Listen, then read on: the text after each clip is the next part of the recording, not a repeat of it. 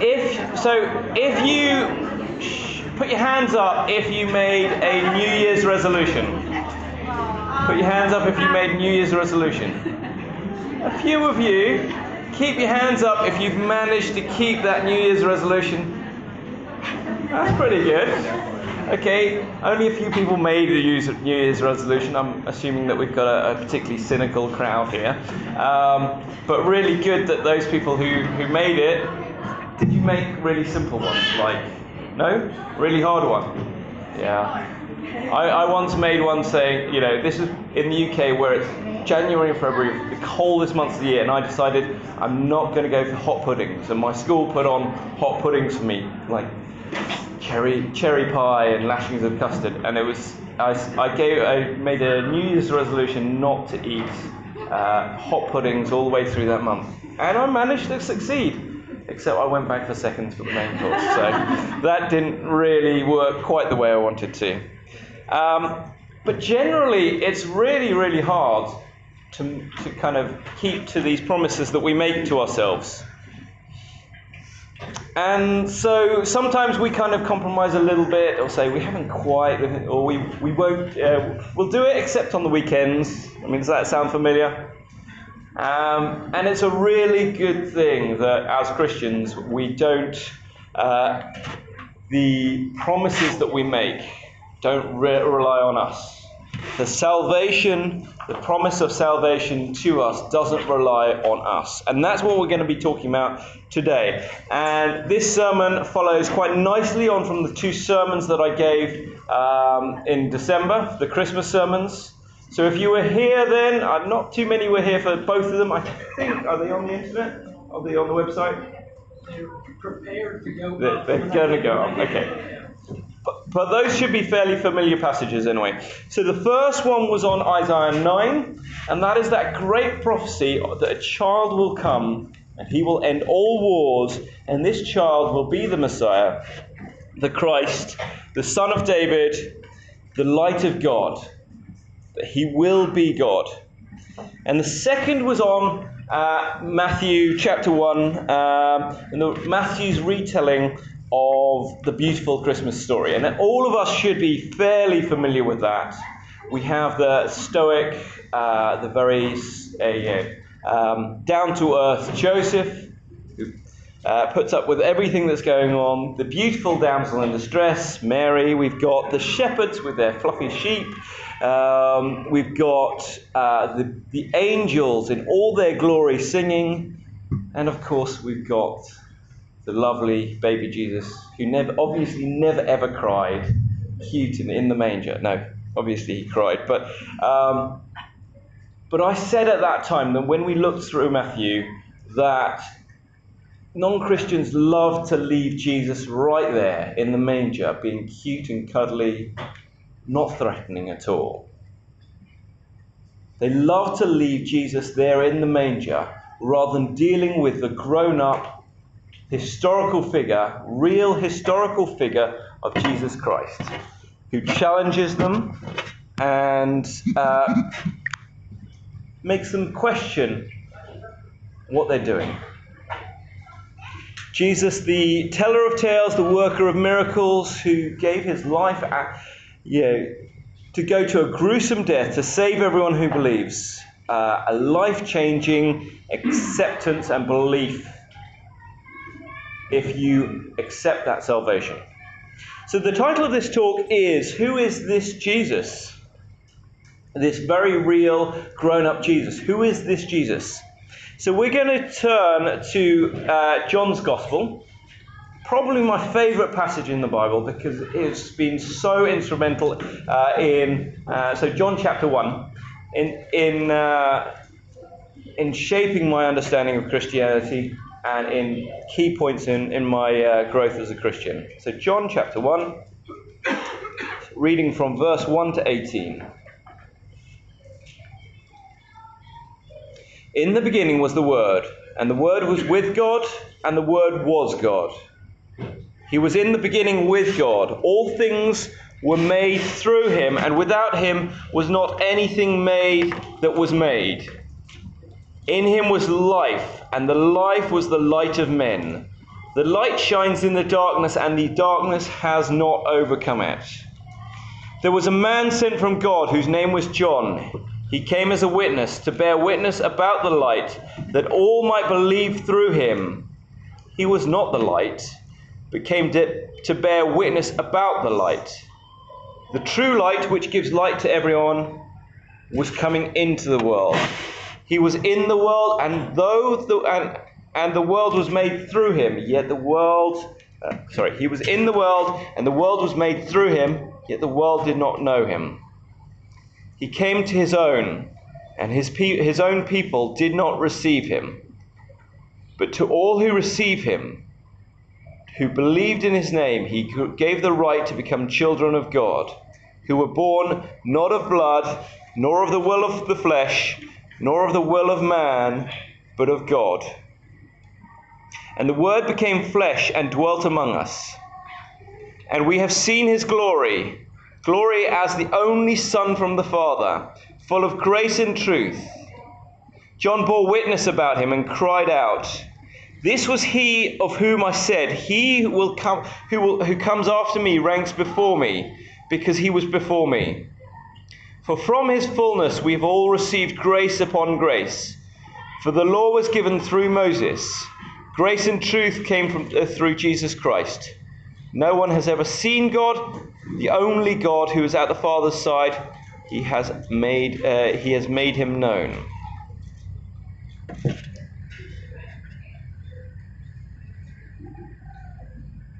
In the beginning. So when you hear those words, what do you think? Straight away you're thinking Genesis 1. And that's John's intention. In the beginning. Well, who was there at the beginning? It was God. Just God. So who is this Word? He was there at the beginning. It can only be God. And that's the point.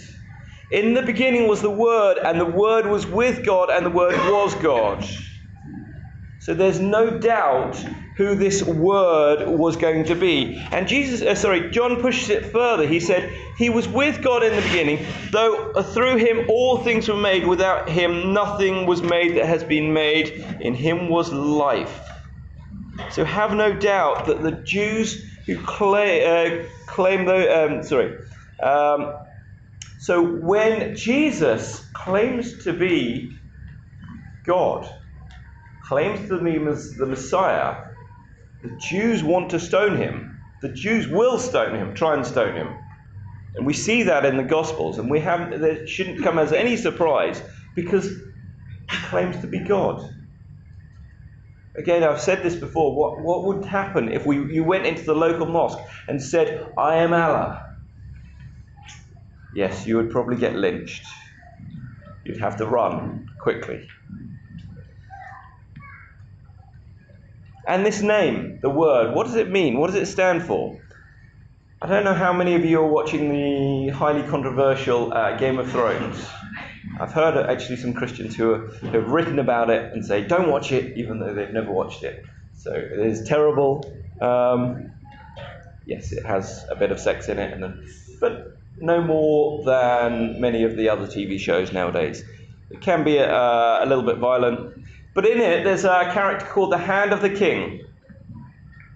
They're just given the title the Hand. And what does that mean? They are literally the person who can do the work of the king, the right-hand man.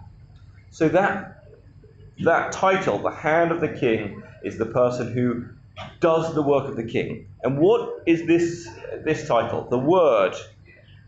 Well, surely it's the person who speaks the very words of God. The Word. Let's look on. So do keep this passage in front of you. And I apologise. I wrote this originally with the NIV version, so it sounds slightly different. So in him was life, and the life was the light of all mankind. The light shines in the darkness, and the darkness has not overcome it. Now the Jews would have recognized this straight away from the prophecies. It's a direct reference to Isaiah 9, isn't it? Now if you don't know it, then please turn to it with me. So Isaiah 9. Some of you will be very familiar with this. So Isaiah 9, starting from verse 2. The people walking in darkness have seen a great light. On those living in the land of deep darkness, a light has dawned. You have enlarged the nation and increased their joy. They rejoice before you, as people rejoice at the harvest, as warriors rejoice when dividing the plunder. For as in the day of Midian's defeat, you have shattered the yoke that burdens them, the bar that crosses their shoulders, the rod of their oppressor. Every warrior's boot used in battle, and every garment rolled in blood will be destined for burning. That's a great symbol of all war ending, isn't it? For to us a child is born. To us a son is given, and the government will be on his shoulders, and he will be called Wonderful Counselor, Mighty God, Everlasting Father, Prince of Peace. There is no doubt that this person, this child, will be God. So, this is another one of those great Christmas passages. As I said at the time, it was written over 700 years before the birth of Christ. And we have the manuscripts that are dated before then to prove it. Wasn't changed. We have those manuscripts. Look up the Dead Sea Scrolls if you're not sure. But we have that in there. And here it is again, the light that will be called Wonderful Counselor, Mighty God, Everlasting Father, Prince of Peace. And he will sit on David's throne forever. So back to John 1. I'm going to jump down a few verses to verse 9. And here it is again. The true light that gives light to everyone was coming into the world. He was in the world, and though the world was made through him, the world did not recognize him. Sorry, I'm reading the NIV version. He came to that which was his own, but his own did not receive him. Well, that sounds awfully familiar, doesn't it? If we know about the stories of Jesus, he was rejected. And of course, John is referring to the Jews, echoing the prophets through God time and time again, where God pleads with his people to come back to him. There is that parable that Jesus tells about the vineyard. The owner of the vineyard sends people, his workers, time and time again, and the workers in the vineyard reject the servants of the master. And then the master sends a son. And we know what happens to him.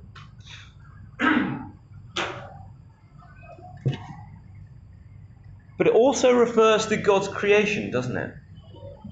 We're all God's people in some ways. We have been created by God. So Jesus is sent to us. And in truth, that's who God is reaching out to. Are we going to reject him? There's the amazing painting on the roof of the Sistine Chapel by Michelangelo in Rome. I don't know whether you've seen it. You've probably seen posters or pictures of it. It's called The Creation of Adam. And it's got Adam just sitting back. And it's got his hand just very lazily reaching out. It's saying, yeah, okay, God, I'm here. And then in contrast, in the opposite corner, you have God reaching out, every sinew, every muscle, every strain, stretching out to try and reach and have a relationship with Adam. This is God trying to reach out to have a relationship with us, straining, giving everything. And Adam's just there. Okay, maybe. How much does that reflect us? I feel, very much like Adam at that stage. How much did it take to convert you, for you to become a Christian.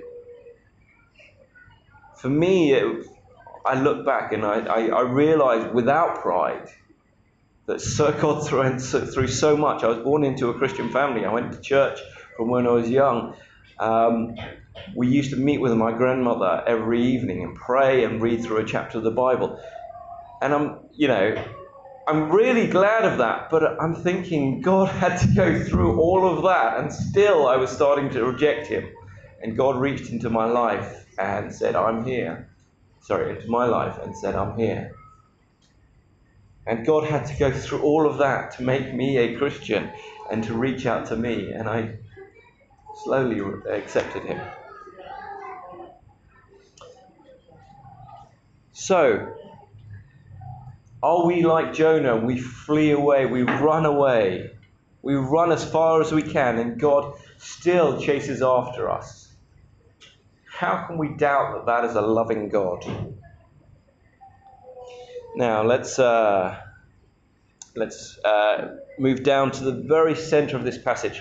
Now, those of you who have studied Jewish scriptures, the Bible, there is a literary technique that I'm not going to go into now. It's called a chiasm, and it's about the mirroring of points. And right here in the middle of John. So if you look at John, there are some verses which seem to be very similar, and they mirror each other, and until they get to the center.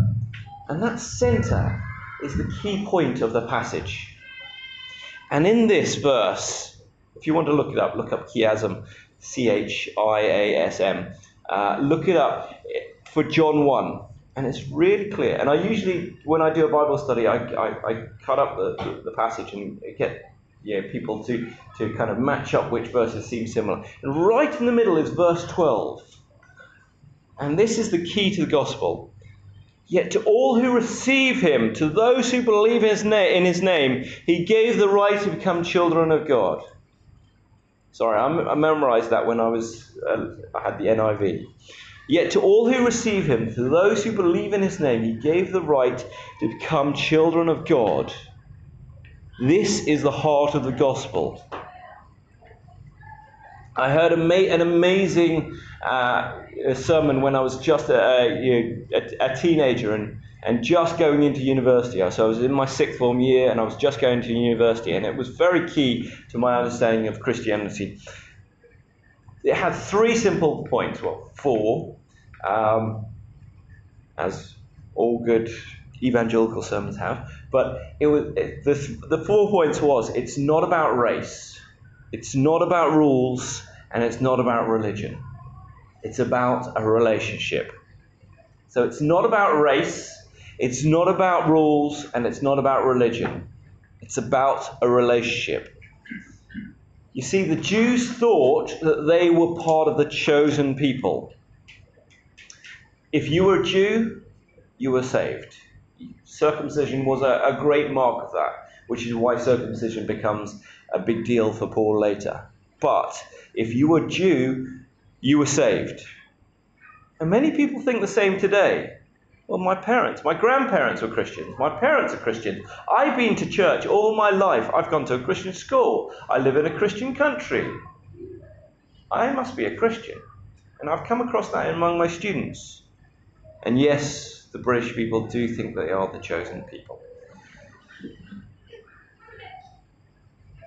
I think the Americans sometimes do as well. But I can definitely say that the British think they are the chosen people. Even though we're losing at cricket and losing at football, we're still the chosen people. If you've seen the reliefs, the pictures, Jesus is always a white British man. Yes, of course.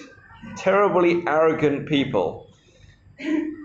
No, it's not about race. It doesn't matter which race you are. And actually the flip side is true as well. When we talk to Jews, they say, I can't be a Christian, I'm a Jew. Well, actually you can. It's not about race. It doesn't matter who your parents are. And parents, please teach this to your children. Please be the witness to your children. It's not about who your parents are. It's not about race. And there is the story about the rich young man who obeyed the commandments since he was young. And why was he unable to gain eternal life? Jesus says afterwards, with man this is impossible, but with God all things are possible. Who among us is without sin? I've been a Christian for over 25 years now, and every day I realise how much more sinful I am, and how that bar is getting higher and higher, that it is unreachable. Those standards that God sets are unreachable, and thank God I don't have to reach them, because God lifts us up. Not that I'm sinning more than I did then, it's just I realise how much more selfish I am. And anyone who's done any babysitting will know this. You look after a child, especially if you played hide and seek with them. You see, they tell you where to hide. Yeah, and then they count up to 10, and then they come and find you. Because everything revolves around them. And then they start playing with other children and realise, maybe not. But it's still very, very selfish. And as we grow, we throw a few strops as a teenager. Well, I did anyway. Have lots of arguments with our parents, and we realise, actually, we've got to think about other people, maybe our friends. And then when we go out to work, or we start looking after others, and we realise, actually, we can't be the centre of life, and we start understanding what service is. But we're still so selfish. We've got to look after number one. And it's like that ancient belief, really. So it's that for the ancient Egyptian belief that at the end of your life, your heart is measured in a scales against a feather. And if it's heavier than a feather, well, then you're going to eternal damnation. If it's lighter than a feather, you're going to heaven. It's not about rules. Thank goodness, thank God, it's not about those things. Every other religion in the world is about obeying rules, obeying things. You see, it says, yet to all who receive him, to those who believe in his name. It doesn't say those who are obeying the commandments. No, love is freely given. It talks time and time again. The Bible talks time and time again about God as a father, and that he loves us and he wants to give us all good things. Not about rules. How many of us have tried to earn our parents' love through doing things? That's a terrible thing. I see that in my school. Some of the students try to win your favour by doing things. Try and win their parents' love by doing things. Their parents lavish their love only by their children's success. And that's a terrible thing to live by. Those children are incredibly insecure. Some of them suffer from anxiety attacks because they feel that they are not worthy. Well, love is freely given, isn't it? You don't love your child because they do things for you. You love them because they're your child. You see, Christianity is not about rules. And it's not about religion. So it's not about going to church. The Pharisees hated Jesus. His disciples disobeyed the Jewish laws, and Jesus disobeyed the Jewish laws. He healed on the Sabbath. He mixed with the unclean. Are we as Christians nowadays ready to do that? To mix with criminals? To reach out to prostitutes? Are we ready to be compassionate with homosexuals? It's not about being religious. It's not about being judgmental. It's not about being separate. Do we have a judgmental, holier-than-thou attitude because we think we've been saved? Why have we been saved? Not because anything we've done. It's not about religion. Are there people who you think you don't deem worthy to be part of God's people? Then you've misunderstood what Jesus is saying, what God is saying.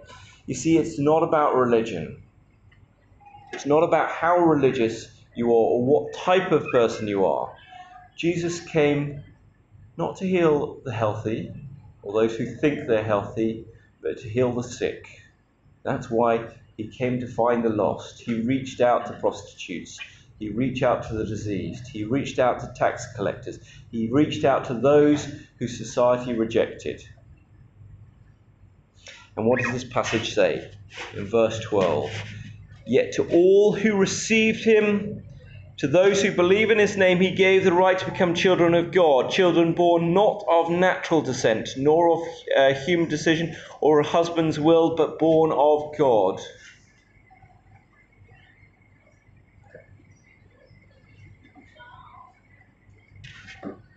I'm going to jump down to verse 17. We're almost finished.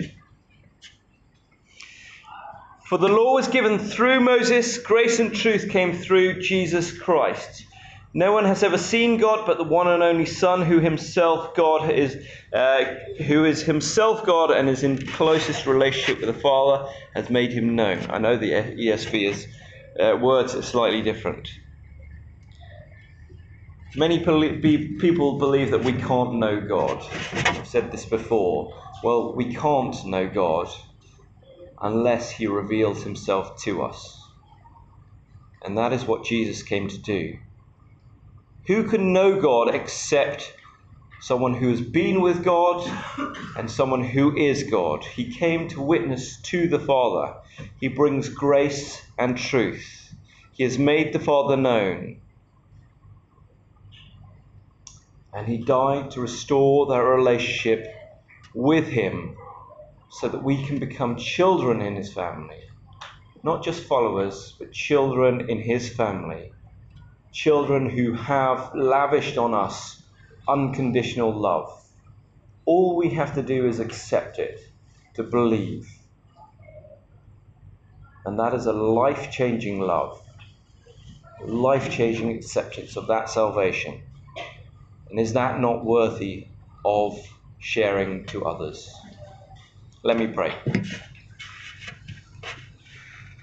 Father, thank you that you have sent your Son, this very real Jesus, who died for us, who taught us what it is to love, who taught us what it is to be your children, who taught us who you are.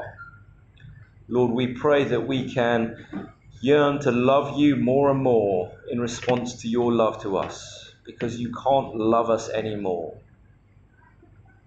Help us to stop trying to earn that love, instead responding to that love and showing that love to others.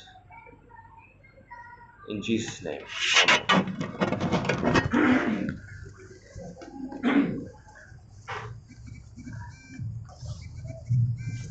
So let me just read